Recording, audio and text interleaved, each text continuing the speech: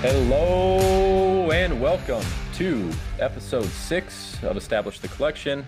I'm Cody Main, joined as always by Gary Hartman, who's not riding quite as high as he was last week after Trae Young silenced the crowd that was back at MSG. Gary, how's the mood around New York today? Ah, man, you know what? It was great being in the Garden. I'll say that. The Garden was electric. We had a great time. Wish the result was different, but listen, I'm still riding high off playoff basketball. I'm not giving up hope yet. I'll be back on Wednesday in the Garden, ready to even up the series. That's all. Well, I mean, talk about being ready for playoff basketball. Holy cow, it has delivered to this point. And your Knicks and the Hawks delivered probably the best game of the weekend. It was something. But I mean, even starting with the Lakers Golden State play-in game, it's truly lived up to the hype. MSG is back. Trae Young is the perfect playoff villain. And he's got a target on his head in New York City right now. I'll tell you that. I mean, this is going to be so fun. This is going to be so fun. I'm so excited for the next 2 months. Yeah, me too. Also excited about today's show. We really don't have an agenda. We're going to bounce all over the place. We're going to talk about every sport under the sun. I really think we're talking about every sport under the sun today. We're going to take a break from the starter pack so we can just get into some sports talk, some hobby news, and we'll just, like I said, we're going to talk about everything from F1 racing to WNBA, a whole lot of NBA talk again today. But if you're new to the hobby and you missed episode 5, do go back and give it a listen. Gary told you literally everything you need to know about grading. You did want to make one correction real quick before we dive into today's news and notes around the hobby. Why don't you go ahead? Yeah. So just a little ombudsman. I spoke so fast last week that I, probably should have been a little bit more careful what I said, but I mentioned that PSA was a publicly traded company. They're owned by Collectors Universe. I misspoke there. They are no longer publicly traded. They were for many years under the ticker CLCT, I believe. But when Nat Turner bought the company earlier this year, and I believe by the end of February, all their shares were consolidated, and however that whole buyout process works for their shareholders works. So they are no longer publicly traded. They're a private company like the rest of the grading companies out there. And don't sweat it. Don't sweat it. You're a robot with the grading information. One slip up, the people will forgive you.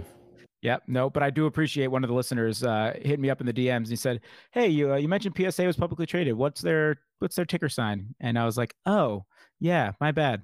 But no, besides that was a fun episode. I hope some people got to learn a thing or two about the grading world. And, once the PSA opens up their tiers, you can send some things in yourself.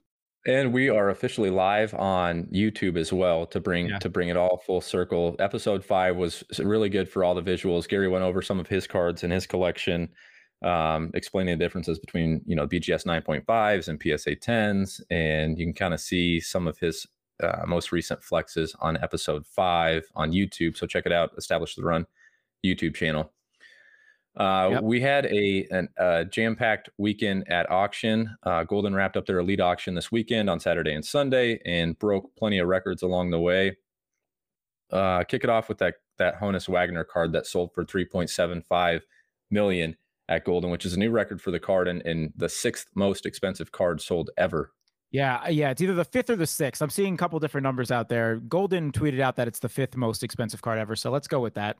But $3.66 million. So this is really the first card that, the T206 Honus Wagner, the 1909. And this is the famous baseball card that has held super high millions of dollars of value for years and years and years. Even back when cards weren't even a thing, from the junk wax era, from when your parents were younger, throughout it all, this card has kind of been the gold standard of the super card chasers and high-end card market. So it's no surprise that, when one hits the market, that's in a PSA slab. I believe this one was a PSA 2, which is not surprising for a 1909, that it's going to sell records when one of these hits the market again, and especially at an auction house with the, name like Golden Auction. So $3.66 million for a true vintage Honus Wagner legendary card. Yeah, and the Honus wasn't the only one to break the 7-figure mark. We saw a Michael Jordan Upper Deck 97 All-Star Game signed card, PSA 9 grade, with game use memorabilia, went for $2.1 million. Yep. I believe it's the most expensive Jordan piece ever. So, pretty crazy. It's a sick card. I mean, it's the yeah, as you said, the game used from the All-Star game jersey with the on-card autograph. I think it's numbered out of, what was it, 23? 23. Yep.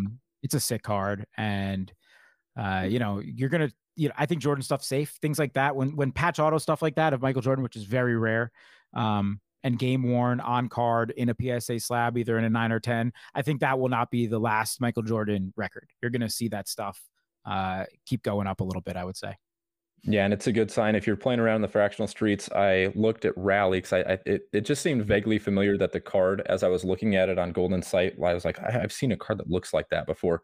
Rally, it's not scheduled yet, but Rally is going to offer a 98 Upper Deck Michael Jordan signed patch card, also numbered out of 23. Yep. It's BGS 9.5 with a 10 auto, and that's scheduled to IPO at 330,000. So maybe some upside there with that card too. Totally. Yeah, the MJ stuff's huge. Golden killed it in this elite auction for sure. After that, there was the Derek Jeter. So Derek Jeter, I kind of mentioned it in passing, I believe, in one of the past episodes when we were just referencing some things. But Derek Jeter's main rookie card is the 1993 SP foil card. So there's a lot of Derek Jeter rookies out there. You could see some tops and other things, but this is the one that's like the Chase Derek Jeter rookie card.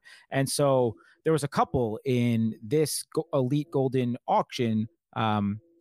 And there was one PSA 10. Now the PSA 10 is only a pop of 21. So this is a real chase for people that want that main Derek Jeter rookie card because there's so few and far between. They're a hard grade, that card too. They have surface issues. The foil kind of can peel up pretty easily. So that's the reason you're seeing that pop be so low. So that PSA 10 went for $492,000 for the Derek Jeter main rookie card, his flagship rookie card, which is just crazy for a PSA 10. But Cody, what about the 9.5s that yes, sold? It was so insane. So I sent out a tweet shortly after I saw that PSA sold that, or that Golden sold that PSA 10 for $492, and I looked at Rally, and Rally is going to offer one, again, not scheduled, but they're going to rally a BGS 9.5. They're going to offer a BGS 9.5 for 33 grand. I was thinking, why is this card 1/15 the price of the PSA 10, right? There's no reason we just talked about it last week, but there's no reason for a BGS 9.5 to be 1/15 the price of a PSA 10. But as you mentioned, the pop count is absurd. The pop count for the PSA 10, there's 21. For the BGS 9.5, there's 274, and there's 609 PSA 9s. So there were actually two BGS 9.5s that were offered in this auction as well. And friend of the show, Steve Poland at Popo on Twitter, was the buyer of one of those BGS 9.5s for $22,000 after buyer's premium. And he mentioned on Twitter, he's a good follow on Twitter. So if you don't know Popo, check out Popo on Twitter. But he mentioned, obviously, there's the Hall of Fame induction coming in July. And then 2020, ESPN's going to release a docuseries titled The Captain. So, maybe we see a Last Dance type spike coming for one Derek Jeter. But just crazy to see the difference between those PSA 10s and those BGS 9.5s. We were just talking about it off air that, there may be some value in those BGS 9.5s. Do you look at, as far as those cards go, do you notice, generally speaking, around the hobby, is there a huge difference, even like looking at subgrades and things when you're talking about that few in a population report? Do things like subgrades matter for those cards that are BGS graded? Yeah, definitely.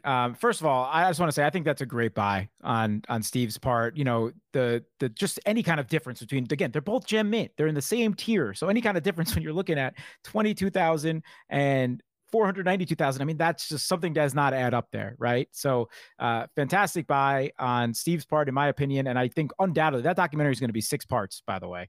It's going to be huge. Which is, listen, I'm the biggest Derek Jeter fan in the world. You can see some of the Yankee stuff behind me, but 6 parts for the captain. I mean, that's a lot. I would imagine it'll draw some attention to his hobby name as well.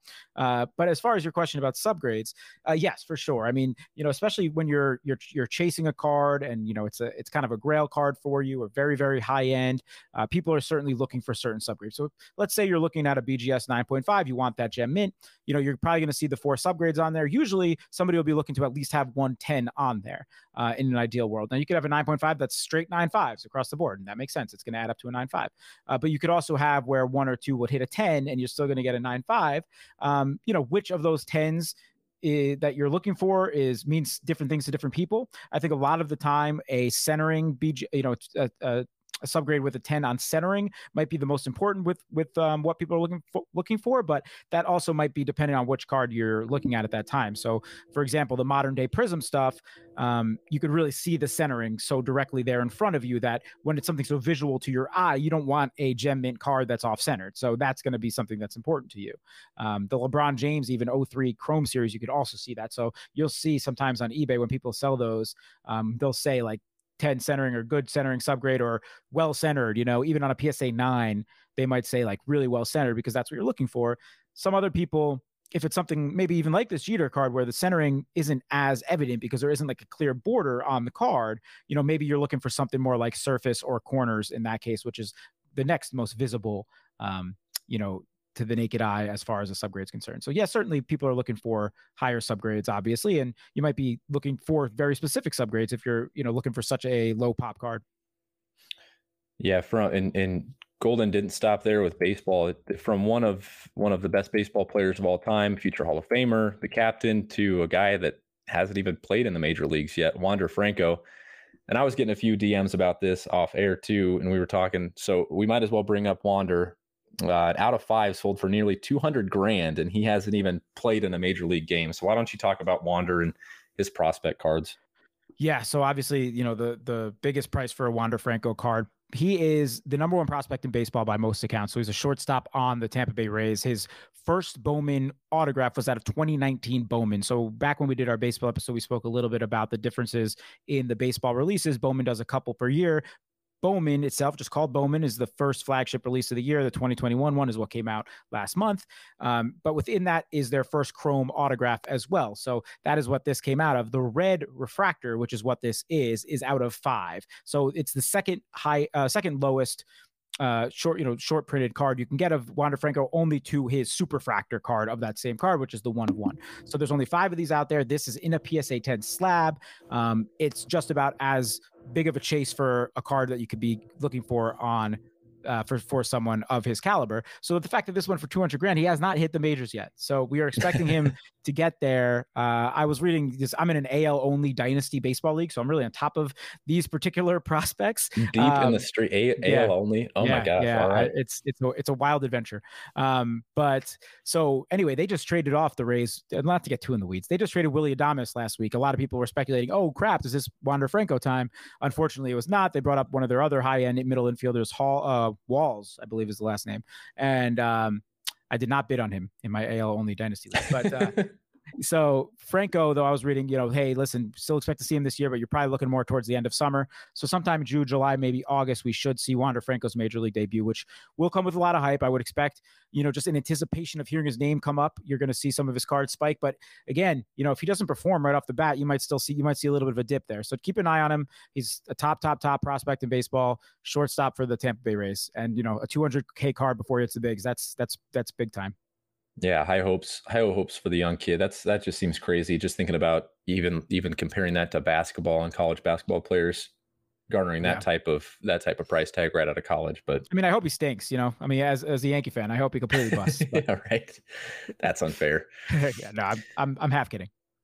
Goldin also had a going back to some vintage stuff. They had a 1980 Topps Magic and Bird rookie card, which set a record for public sale. For $553K this weekend. Now, there was a buyout offer that came for this same card in January from Collectible, a fractional website, for $720,000.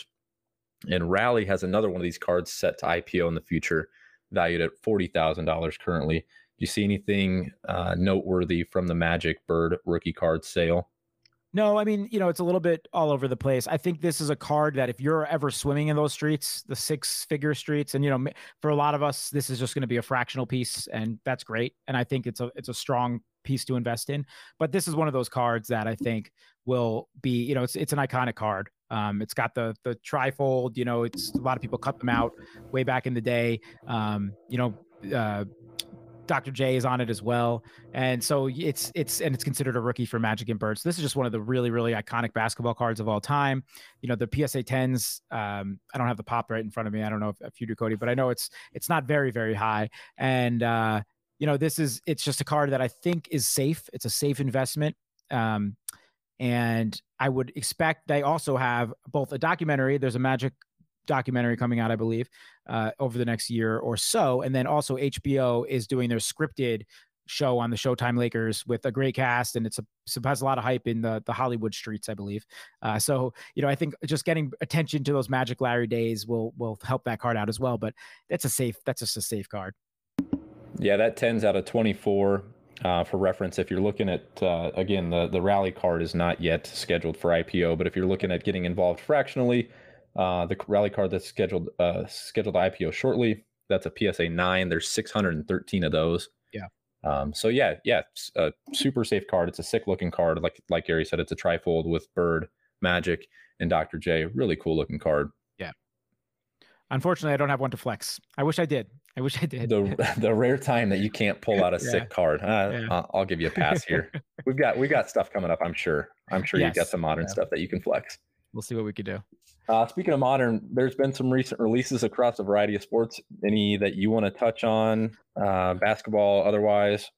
Yeah, I mean, some of the recent stuff. So Panini Contenders Hoops came out this past week. I have not dabbled in it yet. Usually this is a product that I would like to dabble in. So I have mentioned Contenders on the show, but in the form of football. So this is really for football, it's like their flagship paper-based autograph card. I showed that Joe Burrow card on stream a couple weeks ago. That was the Contenders. So basketball, it's the same thing. It's, they have rookie tickets, which is just their paper-based on card autograph, which usually go for a lot. And then there's different refractors variations of those cards that, become more and more limited. So they're usually all on card autos for the rookies. And it's stuff that if it grades out has some nice long-term sustaining value. The hobby boxes weren't that bad for a modern day release. I think Panini released them at $475 on site. So you think about that for a modern day hobby box. I mean, I know it sounds expensive, but it's really not compared to what we've seen. So if you could see that in your local hobby shop, I don't think it's a bad rip. I actually, when 2019-20 came out, I bought one hobby box from my local hobby store of it, came back, let my fiance open it up. First pack, she gets Zion out of 99 Contenders auto. So she just had hands of gold. And I was like, that's incredible. One box, one. So yes, that's a good release. That's really the only other one. I might touch on some other releases as we talk about some other sports, but that is, if you're looking for some hoops that has high end potential, that's a good one. Talk about setting expectations high. Your fiance rips an out of 99 Zion her first. Yeah. She's like, I understand why this is so easy now. I understand why you quit your job to do this, because you can just print money. She loves it. It's so funny. Like every time we'll rip wax, we put the gloves on together, and she goes nuts. She absolutely loves it. She goes too slow for me though. She's like, "Is this guy good? Is this guy good?" But she's just trying to make you sweat it out. And talk about romance at its finest. Putting gloves on together, ripping Zion wax. I mean, just perfect. There's nothing like it. Yeah. All right, what's upcoming? What do we got to look forward to in the next month or so? Yeah, a bunch of good releases coming out. Baseball's picking up. You're going to start seeing some more and more baseball releases come out. So one thing we haven't really spoke about much on this show is like the high end baseball products, the patch autograph type stuff. So I've mentioned a lot about, there's the Topps Series 1, Topps Series 2, Topps Update, the Bowman, those are your chrome and paper based cards, but there's a lot of high end products out there as well that people really chase that have, really nice on card, thicker stock autographs with pieces of bat or game worn jersey in there. There's a lot of these releases throughout the year. Last year, Topps brought back one that they hadn't had in about 10 years. It's called Topps Sterling. Really, really high end stuff. I think their boxes are going to originally release for $900 out the gate off Topps when this comes out. I believe this comes out on Wednesday for 2021 Topps Sterling. So I did dabble in 2020 Topps Sterling quite a bit when it came back. So I'll just show off some of the stuff I have here.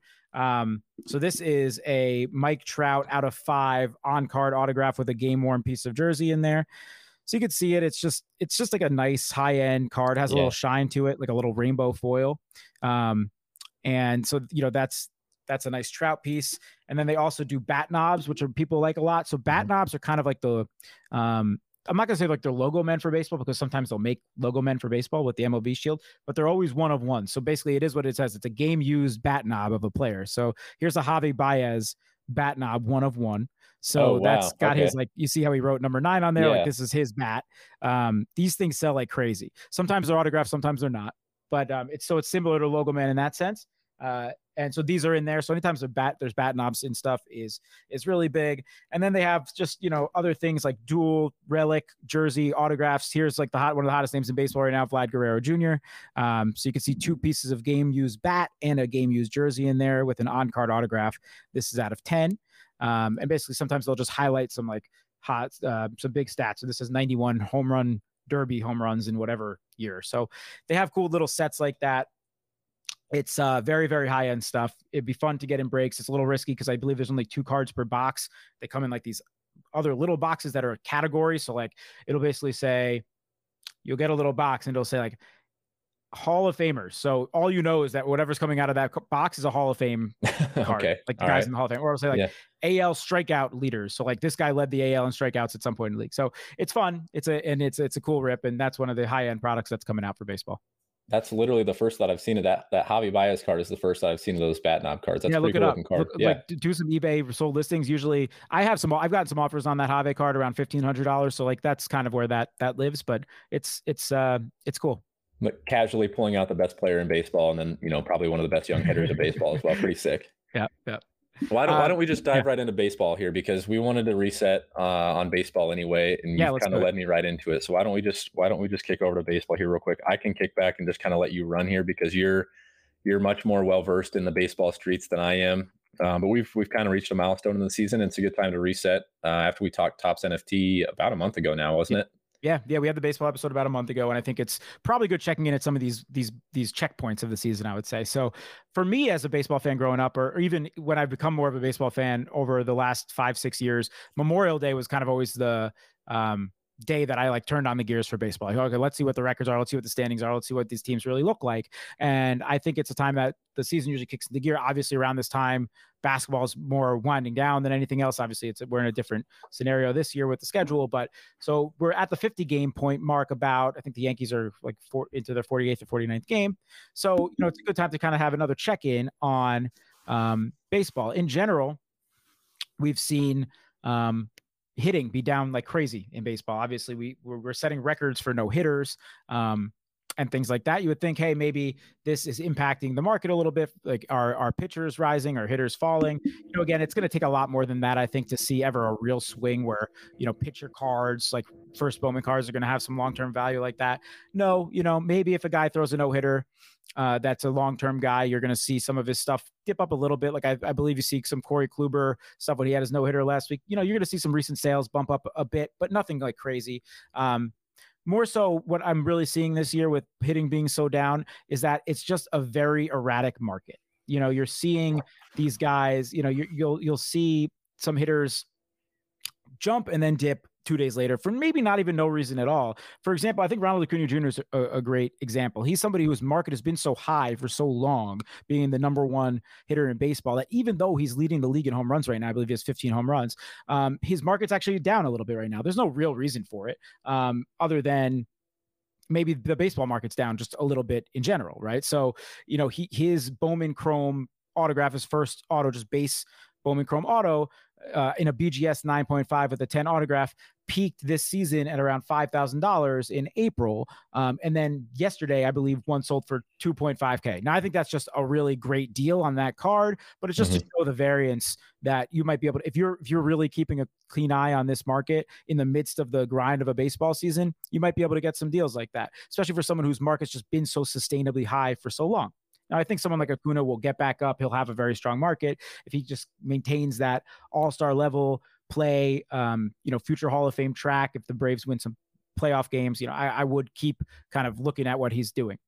But this is all to say that, you know, there are strong buying opportunities out there, even for the all-stars like Ronald Acuna.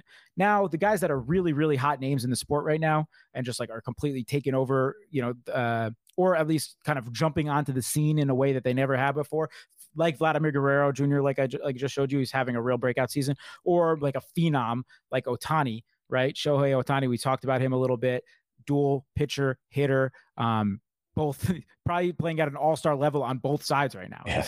One of the best hitters and best pitchers of baseball. Literally, there's articles out there right now, like from legit sources that are like actually titled "The Next Babe Ruth is Here." That's what people are saying, you know. I mean, crazy, and you can understand why. So, you could just see his market from like a whole wide angle view, that it's up big time. So just his paper Topps rookie PSA 10 at the beginning of the season before the opening day started at around $45, $50. Just his paper.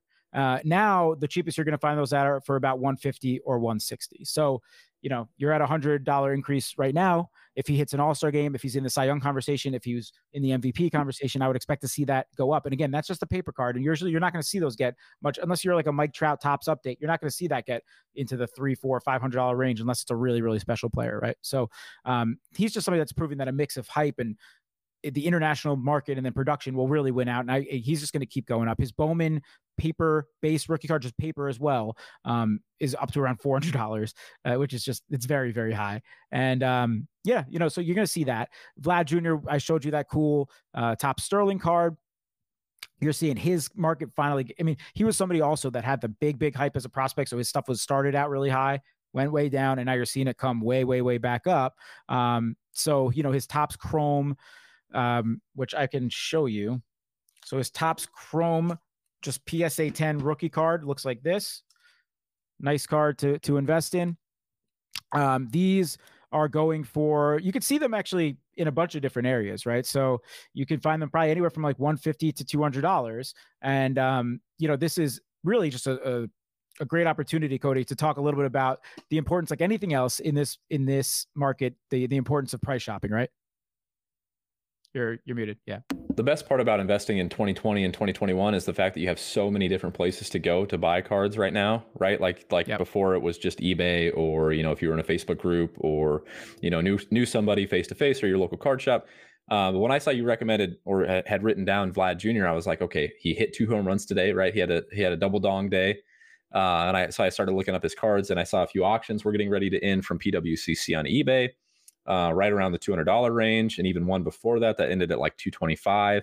And so I started checking elsewhere. I was looking at Star Stock, and I saw his cards at $170 on Star Stock, and I was thinking, okay, that seems like a discount, right? Yeah, totally. And then I looked at Alt, which, if you guys haven't heard of Alt, I don't know if we've even touched on Alt. No, on the but show. I want to do it. Maybe we should touch on it next week in more depth. Yeah, we'll go super in depth on these variety of sites, but there's Alt and Star Stock, and there's so many others. But these aren't even fractional sites. These are sites where your cards are literally vaulted, and you can buy and sell them digitally. Basically, you sell them and they go into your vault.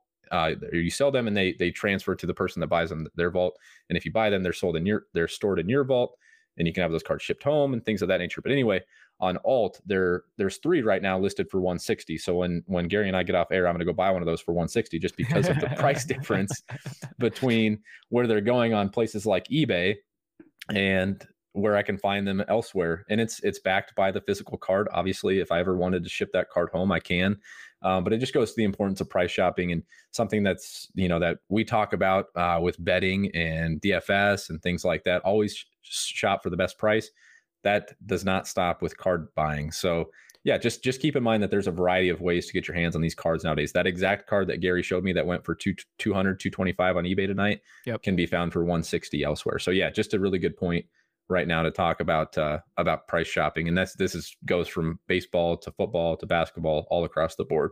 It's such a good point. There actually are so many sources out there, and it's a great topic that we will do a whole segment on, as far as kind of those vault type sites. So looking at places like that, like StockX, like eBay, like, just, hey, typing in on Instagram, even if you're comfortable making deals out there, there are options out there for you to find different prices. Just real quick context on this same card that we showed you, the Topps Chrome, in the end of 2020, so in the baseball offseason, when he was nothing more at this point than kind of trending downward from what was a top prospect, this card was going for under $50. We're talking $45 to $50 in November, December, and then you could see it creeping up as the season comes closer. He looks like he's in shape. There's a lot of good reports coming out of Toronto camp. All that stuff was happening, and it was creeping up. You're getting closer to 80, 90, $100. And then obviously what he did in season now is basically double that money at that point, from 90 to around that 180 average range is probably what it's gone for this season. So, and especially over the last couple of weeks. So, you definitely, when you see those hot prospects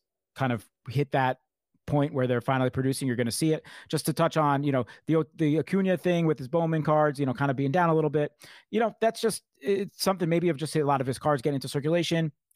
just in general, the market being down a little bit. But the other two guys that you hear his name alongside a lot, Juan Soto and Fernando Tatis, both basically their markets are just holding strong.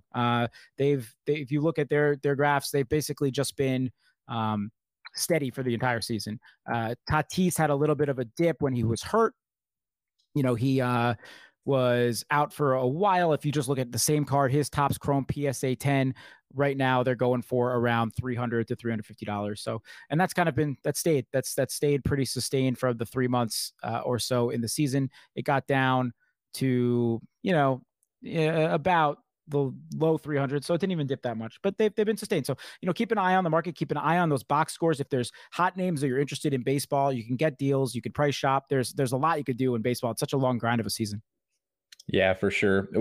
For the people that don't have, I want to touch back on Wander Franco. For the people that don't have $200,000 to spend on a out of 5 red card that was sold at auction this weekend, what's his market like for just his Bowman base cards, his Bowman Chromes, things like that? What is he sustaining value at that level like the rest of these guys that we're talking about are?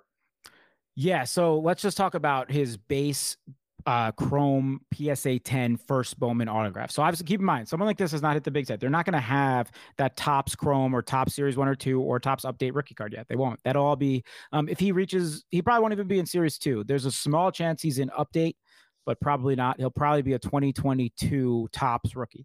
So, we're not going to see that for a while. So these are going to be really what you have from a market standpoint.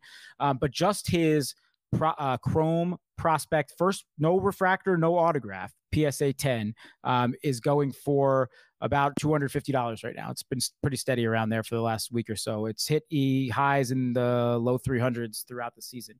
But and that's really high speculation for a player that has not hit the bigs. I do have that card. It's not in front of me right now. But maybe at the end of the show, I'll show it again. But just so we can keep moving here. But yeah, so you could find, and then if you got the paper version of the same thing, so just paper base, you could get that for around $100. So if you want to invest in Wander Franco, you can go get his base Bowman first Bowman card PSA 10 for about $100. You're muted. If you're looking to buy any of these guys on Topps NFT, what's the general market trend looked like recently since we did the show a little bit after the release back in April, at the end of April? It's almost literally been 30 days since we did the show. Yep. Things looked promising, I think, despite the early errors and the early issues with the drop back in April. But things have kind of trended downward. Any takeaways from the last 30 days with Topps NFT? No. And, I have the one pack that we bought on air, and full disclosure, I've not bought any more. I sold a couple of those cards when they were in like the little deals to burn and get something special with when you kind of trade in. But I have not had my eye on it too closely. So we talked about it today. Hey, let's check in on that market. Not looking too great. And, we don't want to, again, it was not our intention to kind of come in on and put down the product at all or anything like that. But for sure, you're not seeing too much movement on that market. I think what you had about when it came out in the beginning of April, over 11,000 plus buyers at its peak.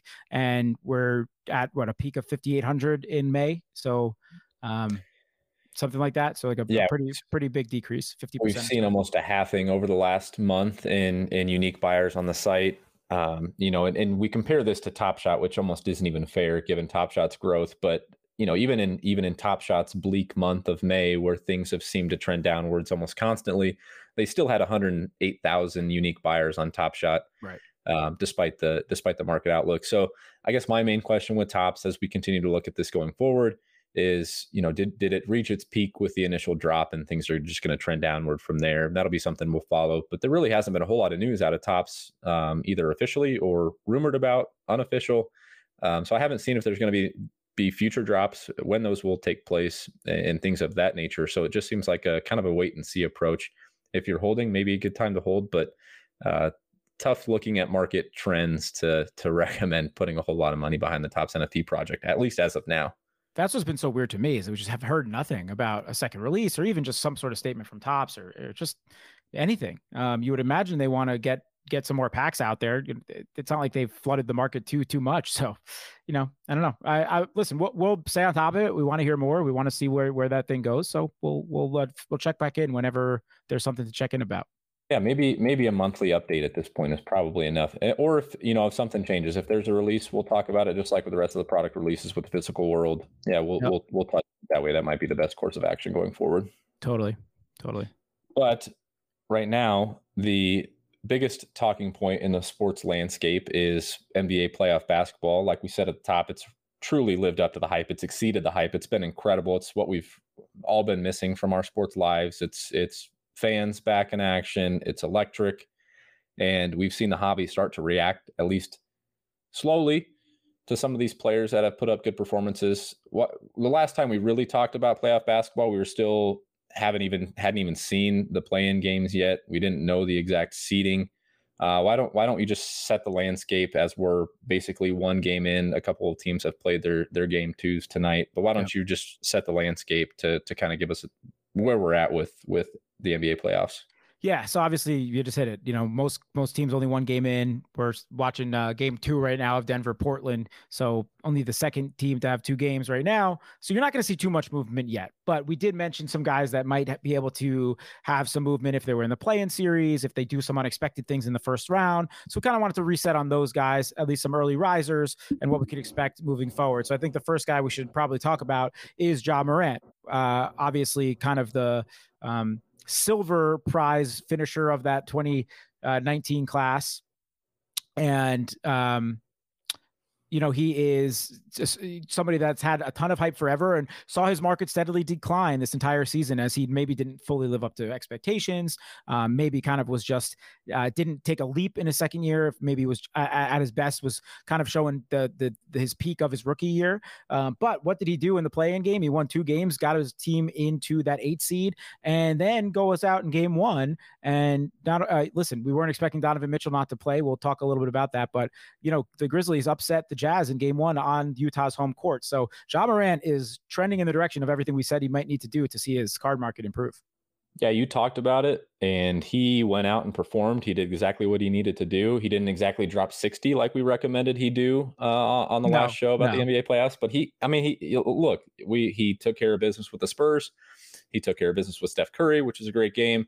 And yeah, he went out in game 1 and took care of the Donovan Mitchell-less Jazz. And that series, at least at this point, Donovan Mitchell is going to play Wednesday, and we'll talk about him next. But that series seems a little bit more up in the air than it did at least a day ago. We've started to see his prices come back to earth a little bit. I mean, they, like you said, if you look at his 3-month or 6-month chart, they had steadily declined. Yep. But even just in the days following the play-in game and the days following game 1, we started to see him pop back up a little bit. So something to continue to monitor. Like we were talking off air, man, if Ja happens to take care of these Jazz and make it to a second round, you could really see those prices start to spike. Yeah. So I'm pretty heavily invested in Ja. And for no other reason, when I really started getting back into this, I started around the beginning of Luka's rookie year. So I was probably hitting my peak when the Zion Ja stuff started coming out. So obviously it's super modern. Maybe I didn't know as much as I do now as far as kind of the amount of money I was spending into some of those Prism stuff. But hey, regardless, I have some great Ja and Zion product. So I'm rooting for Ja big time. I still very much believe in his long-term outlook. And, again, the 60-point thing, that was obviously hyperbolic. We're just saying in general, come out, be a stud, win these games for your team. And listen, the Dillon Brooks has been amazing. Valanciunas has been amazing, but the ball's in his hands at the end of games. He's making the plays he needs to make to win these games. And I'll just flex a little bit with some Ja stuff I have. So just for fun. So give it to me.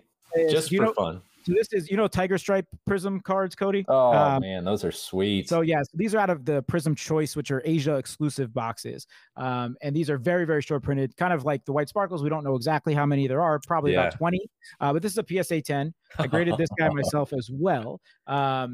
And I love this card. This is something that I have a couple very short printed Prism stuff like this of Ja that, listen, I probably was thinking mostly about holding long-term for a lot of this stuff. Yeah. But seeing the way his markets declined, I got a little scared. I never sold any of it just because it declined too much. But listen, if he can go out and win a playoff series, maybe I would, or even just keep doing what he was doing for the rest of this series, maybe I'll consider, offloading some Ja over the next week or so. I also have not his true RPA from National Treasures, but a horizontal one, BGS 9 National Treasures RPA at 75. You see the BGS9 with the 10 auto. So and this is just some Josh stuff I have, but I got a ton of good Josh. So I'm pulling for the guy. Yeah, and such a good point about buying buying and selling windows too. Like you don't necessarily need to hold a guy forever to maximize your profit potential, right, for lack of a better term. Exactly. So yeah, if you see enough out of him, maybe you're not a full believer long term. Maybe you love the guy, but maybe you just want to try and maximize short term windows. Yeah, if he beats the Jazz or pushes them to 7, maybe you find a window to offload some of that. If he has a game like Luka had last year against the Clippers, when he went completely off and you saw immediately his market take off, or the long-term run that Tyler Hero had and you saw his market take off. If he just has a couple games like that where he's like has a game-winning shot or something like that, like that's the time you do it, like those big Sports Center moments, that those legitimately do carry the most weight in this hobby. So yeah, they really do. Speaking of that, Luka, yeah, the Clippers killer, my goodness, he had another game. Yeah, I mentioned Luka and the Clippers. We'll keep this one quick, but just God, if the Clippers crater again and it's at the hands of Luka, and I was listening to Simmons. I was listening to Simmons pod today with Russillo, the reactions, and they're saying like, hey, these great superstars, the guys that could be top 10 or whatever, they always do it almost a year or two before you think they do it. They go on that run or they get further in the playoffs a year or two before. It's like the 07 LeBron James team with the Cavs with just no one around him, like with Delonte West and garbage. So, I'm not saying this is what's going to happen to this Mavs team. Obviously, this is just pure speculation off one game, one win. The Clippers can regroup and take this thing in 5 or 6. But I will say, if you see more of this and the Mavs surprise in this series, and we see the Mavs in 6 or the Mavs in 7, who knows? They can make some noise in the West, and it's obviously going to be at the hands of an absolute superstar in Luka Doncic. I would recommend, if you're interested in Luka, if he does make that noise in the playoffs, your buying opportunity is going to run out very quickly because it'll carry through until probably late off season. So I'm just saying, if you're interested in buying. Yeah, and Luka is somebody that the hobby has been waiting for. We saw it a little bit of last year, and then throughout the season, he was one of the favorites he might have been the favorite to win MVP at the start of the season. And we've just slowly seen a decrease in his price over the course of the season. Yeah, if we see that spike in the playoffs, you're right, that might carry him into next season where he might once again be the favorite to win MVP. We saw it last year when he almost knocked them off, and with those crazy playoff games last year. I mean, his market just completely took off the Luka rookies last year. I mean, I think we saw base Prism stuff going for like closer to $3,000, the base PSA 10s last year. So, during the playoffs, and then obviously they've come back to life, but it's still, they're still in the 4 figures, but you're going to see, you'll see some of that stuff go crazy again. All right. I got to do it to you. No, I got to talk about, it's your guy. He's just doing it against your team, but I saw this coming, Cody. Trae Young. Tell me about Trae Young. You were there at the Garden.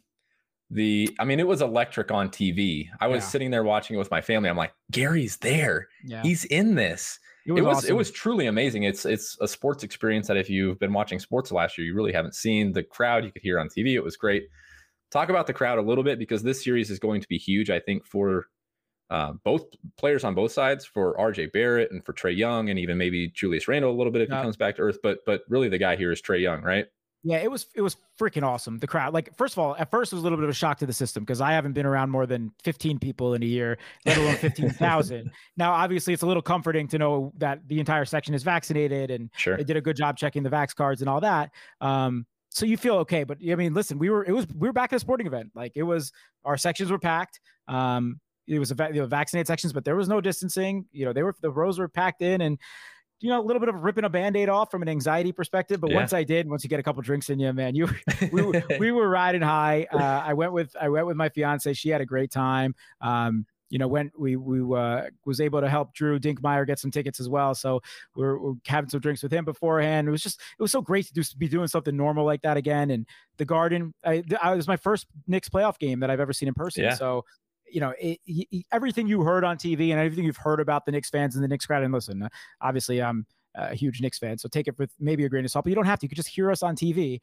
and it is everything that you hear and feel, and it's amazing. So, certainly I think we impacted the game. I think the Hawks probably played better than us for much of the game, but the crowd, made their presence felt. Listen, with Trae, he's villain number 1 in New York right now, but I'm not surprised. I mean, I knew this, we've seen it when he's been healthy against the Knicks all regular season long. He's got their number. We don't really have anyone to slow him down unless we're going to play Frank for huge minutes, which didn't even, obviously when we brought him in at the end of the game, didn't work coming in cold. That's a tough spot for Frank. Yeah, very tough Such spot. a tough spot. Yeah. And he, like, who knows if he can even slow him down, but like, we probably don't have the right personnel on the roster to really be slowing Trae down. So we got to hopefully make some adjustments, figure something out, whether it's doubles or whatever. But you know, he's got an opportunity here, and I hope it doesn't happen. But if it does, and you know, he takes him to the next round, and it's obviously going to be on his back, you're going to see his market just. He had a very strong market for his rookie year, and he still is a big name in the hobby. And you're going to see that go crazy. And he's got crazy eyes on him right now in this Knicks series. So. Yeah, this is going to be huge for him. There were some auctions that ended almost right after the game, just perfectly timed auctions that ended right after the game, and they were already touching over $400 just for his base PSA 10 cards. Right. So yeah, you're already seeing that before they were right around 300, 315, 325. So yeah, I'm not as invested in Trae as I am in some of like the John Zion guys, and even with Luka, I have a good amount of Luka, but I do have some good Trae stuff. I have some Prism PSA 10s, and I got some cool RPA stuff. So this is a just immaculate rookie patch autograph is true RPA from iMac out of 99. That's a cool card. You can see that's an acetate on card auto with the patch in there. So these one of his biggest RPAs, you know, obviously National Treasures is the flagship for RPA, kind of what I was showing with the John Morant. But this would be right in that 2-3 range as far as, you know, his biggest rookie patch autograph card. So I got some good Trae stuff, and I'd be happy to see it go up. Yeah, so you're cheering for Trae from a pocketbook perspective, but your heart is still cheering for the Knicks. Oh my God, not even close. I can't wait for the chance. Listen, as a Knicks fan, the one thing we have for us is Julius Randle played by far his worst game of the year, probably last night, and we all still almost won the game. So just listen, come back out on Wednesday night, and you know, even the series up. That's it. RJ Barrett had one of those moments that we talk about in the playoffs. That dunk. Who was that even over? That dunk was sick. Crap, I can't even remember. Was it Gallo or no? It was Bogdanovic. Yeah, I think it was Bogdanovic. Anyway, that dunk was sick. RJ struggled too, which is, you know, your two best. He was up and down. He was up and down. Pretty up and down. He had some good moments, and I don't think the moment was too big for him at all, which was nice to see. You know, he didn't have any kind of jitters or anything like that, but he didn't shoot well. I think he was 1 of 7 from 3, which then he had plenty of open shots. He was knocking those down all season long and or second half of the year. So you expect to see that improve from him. But besides that, he was okay. Yeah, I wish the Knicks, this will be the last thing we can get out of the weeds of this, but I wish that he had Trae on him at times in the second half, and the Knicks only found him like once. The Knicks had to exploit that Trae, wherever Trae Young was defensively, and they didn't do it nearly enough. So I would like to see that adjustment. Yeah, I could go on about RJ longer than you could, I think. But another guy that you're heavily invested in from a pocketbook perspective is Giannis. Why don't you talk about Giannis quickly? Yeah, talk about what's because we've got 2 games in, and it looks like they might just roll through the Heat now. We'll make this quick because obviously I said to Cody before, hey, let's try to go 45 minutes, and here we are at 47, and we still have a couple of topics left. So this is what we do. We get excited. But Giannis, quickly, the Bucks. We were saying how great these playoffs were. This was like the first probably straight up bad game. The Bucks just blew out the Heat tonight. The game was over before it even started. They were up 20 with 5 minutes of the game. They were up 30 like the whole second half. They're up 2-0 after the game at home. They look like just a much, much better team, which I think they are. I mean, we saw the Heat beat them last year, but with the addition of Jrue Holiday, you know, it changes everything for them. And they have PJ Tucker, a veteran, Bobby Portis playing well off the bench. So, and they're hungry this year. You know why they didn't shy away from this Heat matchup? Because they knew they could beat them. And I think they're going to. I think they're going to win 5 or 6. And I think that's big for Giannis, not only to beat the team that knocked him out last year in his second straight MVP season, but really just to, you know, get the steam engine rolling here for someone who is one of the top 3 or 4 players in the league to maybe go on a run. And listen, it's not an easy path. He probably faces Brooklyn in the next round, but if you could see this guy take that leap in the playoffs, because he's had that playoff, you know, he's had the playoff monster on his back up to this point. You're going to see that market go crazy because he already has one of those top tier markets. We've seen it fluctuate a little bit with the playoff failures, but he has Luka, LeBron, top 10 all-time upside. So, you know, keep an eye on it. It's going to go up. I have some pretty great Giannis stuff. I'm really heavily invested. This is a BGS 9.5 of his Prism rookie, the light blue. It's a die cut. I bought this thing right before the pandemic really got going, like I think maybe April or March of last year for closer to $3K.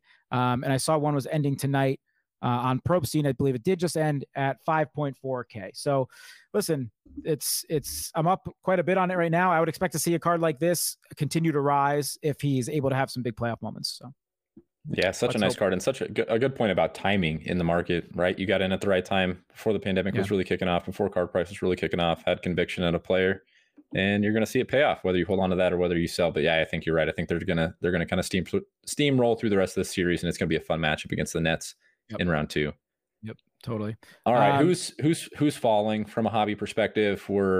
I mean, man, it's tough to overreact, and we're going to do this. We always do this. It's tough not to, but we're going to overreact after one game. Yeah. No, I'll just say this from a fall. Like, I want to look at this more as like, where can you maybe get a quick buying opportunity on with some of these things, right? So like for something like Golden State, who everyone expected them to make that 8 seed. I think that Lakers loss in the first playing game really deflated them, and they put all their eggs in that basket. They go into Memphis and lose. Not to undersell Memphis, they're playing really, really well.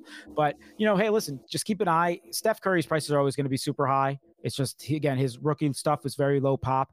They didn't make too much 2009 Topps Chrome and Topps and all that stuff. So, and he's just one of the top 15 players, top 20 players of all time, probably at this point, with one of the top 5 most popular players ever, maybe. So, you're not going to ever really get great discounts on Steph, but just keep an eye on the market as they just got eliminated, as the offseason settles in. You might, these are the time to look at some guys like that. And we talked about that briefly on some of the guys that are heading into the draft. Your sell opportunities are going to be halted at this point, and you're entering into buying opportunities for eliminated teams. So that's really all I wanted to touch on there. Do you have anything else here with guys that are, maybe people that dropped game 1 that we were expecting to win? No, I think my 2 biggest takeaways, I think like the Lakers, you're not going to see a ton there. They just looked rough. AD struggling, LeBron seemingly, and look, I'm going to be the biggest LeBron apologist on every flop and every fake injury that he throws out there.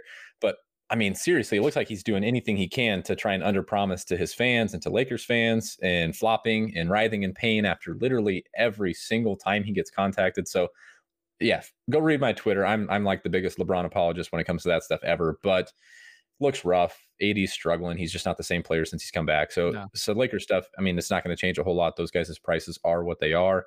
But one guy that I think is maybe there still might be a buying window. Somebody that dropped game 1, Donovan Mitchell. We touched on it. There was whatever the weird stuff going on with the Jazz and Mitchell.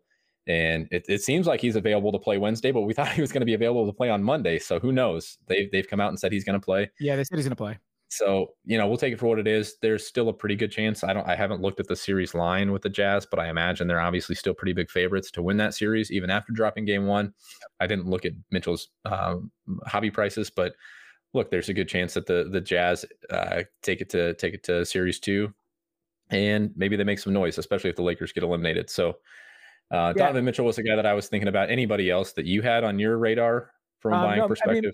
Mitchell to me is such an interesting one, because we mentioned last week how we both feel his current market is just underpriced for who he is in the league. Top 20-ish, top 25 player with super, super high potential and upside, multi-time All-Star, etc. His PSA 10 Prism, just base, continues to go down. I mean, one sold for $308 today. We were talking last week how they were going for around $350. So you're seeing another $50 knocked off there. If the Grizz take this to 6 or 7, which no one expected, listen, you might be able to grab one for under $300. To me, that is an insane price for one of the superstars of this league. And it's not even like, listen, 2017, you're getting into really modern stuff, but it's not the ultra modern since the card booms. I mean, to me, that's just such a good buy as is. Yeah, you still see such a huge, if you just look at pop reports, you still see such a huge difference even between like 2017, 2016 stuff compared to like the Luka and Ja and Zion and those guys. It seems like maybe the overprinting type stuff actually started happening in 2018. So yeah, totally. you can still get Donovan Mitchell base cards, reasonable pop count, and reasonable price tag. So that makes a ton of sense to me. Yeah, no, I think we're good to move on. I mean, just watch out for the Clippers. I mentioned if they crater, Kawhi and PG, their markets. I mean, Kawhi has a market with his rookie stuff, but for guys just that don't have that much marketability in general as superstars, their markets probably aren't as high as they should be for who they are in the league. But just keep an eye there. I mean, I don't know what's going to happen if they're a first round exit. I can't even imagine that whole team might get blown up, honestly, if that happens. All right. Wait, don't go any further, because we want to introduce a new segment, and he's one of the guys that I want to ask you about. Okay. We're going to introduce a buy sell segment where we just pitch each other cards or guys. And whether you would buy, sell, or you can even say hold, I guess, because you probably got half of these guys. Yeah. But I do want to ask you about a couple of guys. You want to ask me about a couple of guys. We haven't talked about these off air at all. No. So I'll kick it off to you, because the guy that you were just talking about, Kawhi Leonard. Yeah. Okay. He is a free agent after this year. Yep. And that might be the most he's got a player option after this year. which might be the most entertaining aspect of all this. If they just blow up LA and he goes somewhere else, we'll hear a to ton try of and Knicks win the rumors. title somewhere else. If he comes to the Knicks, I mean, We'll you might just lose your mind. We have a bajillion dollars in cap space, so that's what you'd hear. I just want to ask about Kawhi, whether you think they end up making a run and end up beating the Mavs, or whether you think this whole thing gets blown up because after 2 years it's looked pretty rough. So for me, Kawhi is a buy, just in the sense that I do think long term he's going to have this place in history no matter what happens for the rest of his career. Sure. Where he took that Raptors team just on his back, where he's one of the best wing defenders of all time, where he won multiple titles. He won a title with the Spurs as well. Where he's now had seasons where he's been all NBA and put up regular season numbers. And I think he'll just have that place in history as a Hall of Fame type player. Now I'm a little concerned that he's not, that we're actually getting to that other side of the hill with him a little bit, not age-wise, but just as far as production and performance. Mm-hmm. He doesn't take on that top defensive assignment every night, every more. And there's just reasons to be concerned if the Clippers go out early. But to me, long-term, he's still a buy as far as just kind of, if you're looking long-term. Short-term, I mean, you can't sell right now either. So I guess it would just be a hold. Yeah. Okay. Makes sense. Yeah. We're on the same page there. I wanted to disagree with you, but man, if he ends up doing something with the player option this offseason and makes a splash in free agency, that would be interesting, to say the least. So I have one for you. I wanted to touch on the Nets guys, because I think we'll see them make a run. But I thought that the most interesting one to talk about that probably gets the least amount of discussion is Kyrie Irving. Are you a buy, sell, or hold on Kyrie Irving? Oh man, you're really throwing me for a loop here, because I love Kyrie. Yeah. I love the 2012 Prism product. Me too.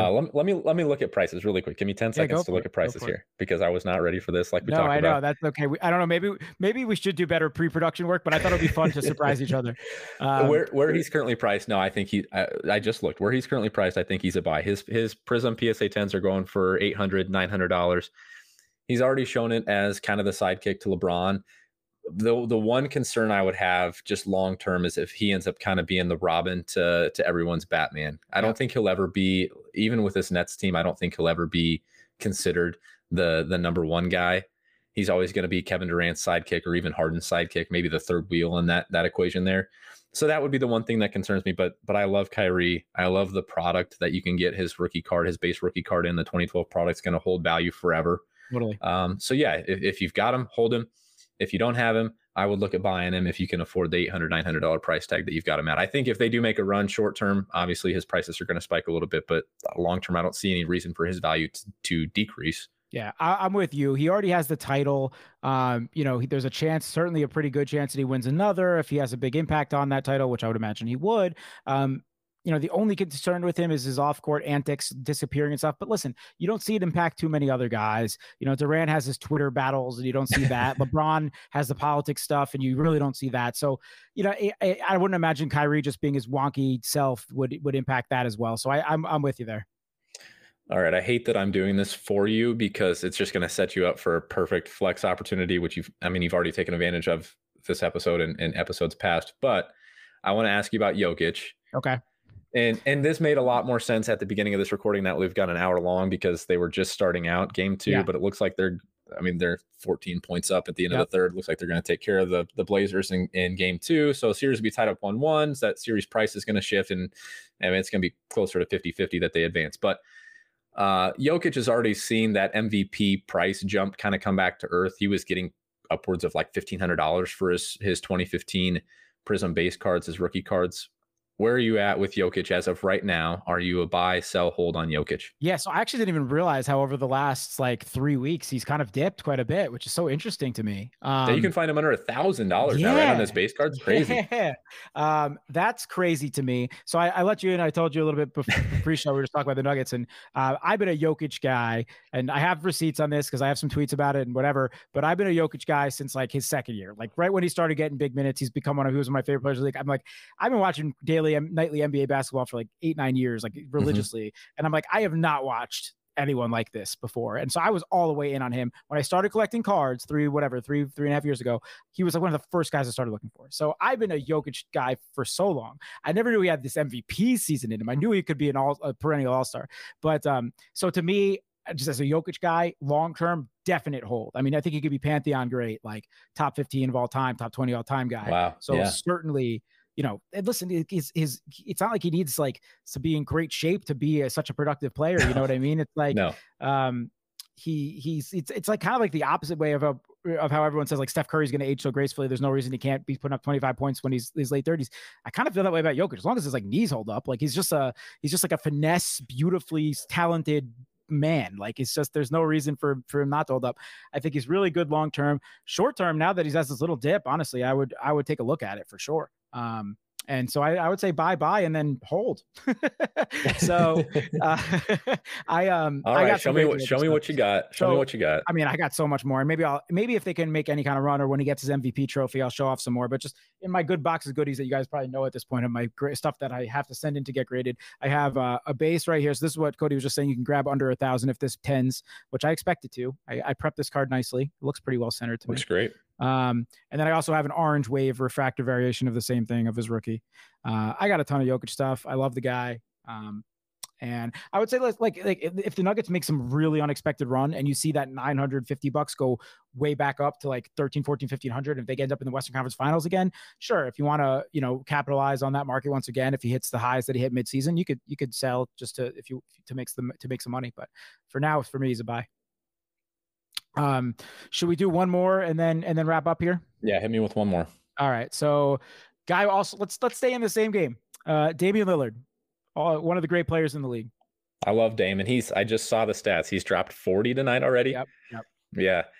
I love Dame, and I still like them for this series. I know you took a bet on the other side, right? You took a bet late on the Nuggets. I actually do think that Portland wins the series, but when they went up 1-0, I got like a plus 240 on Denver for the series, which I just thought was just too good of a price. I didn't put too much on it. I just like the odds. So the price was too good not to take it. Yeah, I love Dame long term. I don't know if he'll ever be one of those. I don't think he'll ever be one of those Pantheon type of guys that you talk about. I think he's going to continue to play like he does for quite a while. I think his game will age gracefully as well. But yeah, as far as Lillard goes, we haven't seen much of a price hike for him either. No. And maybe we should have. Maybe for all these guys. There's another guy in the Lakers series, Devin Booker, who same type of thing. We didn't see his prices jump at all, even after they took game one, and the series kind of shifted a little bit in their favor. So yeah, these guys that you can get short term, that look like they're going to have some price catalyst short term, like maybe a playoff run, that also have the long term sustainability of just being great players. Good players to buy when their prices don't fully reflect, all of the changes within their market. So yeah, buy for Dame for me. Yeah, and there's been chatter now about him. Maybe we always thought maybe he'd be a long-term Portland guy. There's chatter about him wanting out if he goes into one of the big markets, if he ends up winning a championship somewhere else, whatever it may be. There's reason to think that if he keeps going to Portland, they keep having these second, third round exits, that his market will just stay stagnant, right? Somewhere between $1,000 and $1,500 for his base PSA Prism 10. But if there's something that shakes up his career, maybe, you could see that increase. So I'm with you. To me, he's either a hold or, potentially a buy. All right. Any other guys you want to touch on before we wrap up today? No, I think let's, I like the buy sell segment. I think we could keep that going for whatever's relevant, in the given time. We got plenty more that we will get to next week, but this was this was a lot of fun. It was good just to kind of riff with you on a bunch of stuff and kind of reset the market after we have talked about everything now and kind of get away from the starter pack for a week just to talk sports, because that's obviously why we're here. That's what we love. Really. Next week we're going to be back. We're going to bring on a guest for the first time. Yeah. We're not considering Levitan a guest. We tied him down. We tortured him to allow us to do this podcast under his umbrella. Yep. So Levitan doesn't count as a guest, but we're bringing on Mike Gallagher. Heavy hitters in the ETR NBA streets. So we'll have two of the best, Gary and Mike, to break it down. I'll just be here to soak up all the knowledge. Mike's going to join us. We'll do the same thing here. We'll kind of reset. We'll have a lot more under our belt in terms of the NBA stuff. I'm really excited about that. So I'm excited to have Mike on. I'm glad he agreed to join us. Yeah. Maybe at the top of, because we had a lot we wanted to get to in this episode, but obviously we ran long. Maybe at the top of that episode, we'll talk about some of this other stuff. Gary and I, we're looking at some of these non-conventional sports, if you will, and the markets for some of these non-conventional sports, and they're really heating up, if you will. So soccer, F1, UFC, WNBA, we want to talk about all this because there's a market for it. And if you're into it, the time to buy these things is now before they continue to rise. So we'll talk about that before we bring Mike on, and then we'll just badger Mike for 45 minutes about NBA basketball stuff. And we'll set him up with some card prices, and he can tell us where he feels on guys. And we know Mike loves tanking, and we know Mike loves the offseason. So he's going to give us some interesting takes. I'm excited for it. Mike is the best in the biz, if you ask me, for any kind of NBA analysis stuff, data driven or whatnot, fantasy driven or otherwise. I've had the privilege of working with Mike all season. He's great. He's not necessarily a huge card guy, but I told him, it doesn't matter. We're going to frame it in a card conversation, but you give us the goods, and you can hopefully help us and all of our listeners make a couple dollars in that basketball card market. So, by that point, we'll be a couple weeks into the playoffs, and we'll be riding high with NBA. Yeah, Mike is listening to every press conference, following every game. He's literally the sharpest. He's the best. So yeah. I'm excited to talk to Mike. We will be back next week around the same time, maybe a day later with the holiday coming up here, right? Yep. I think we'll do Tuesday. Right. Cool. Hey, don't forget to subscribe, rate, review the podcast. Don't worry about sending us a screenshot or any of that. We can see those ratings and those reviews, but you will be entered to win one of Gary's cards, either a Trae Young or an RJ Barrett base card, ungraded. So don't get too excited. But yeah, please subscribe, rate, review the podcast. And at the conclusion of the Knicks Hawks series, whoever advances, whether it's the Hawks, you'll win a Trae Young card, or whether it's hopefully Gary's Knicks, RJ Barrett card is coming your way. So check it out. Subscribe, rate, review. We appreciate you guys being here. We'll see you next week. See you guys.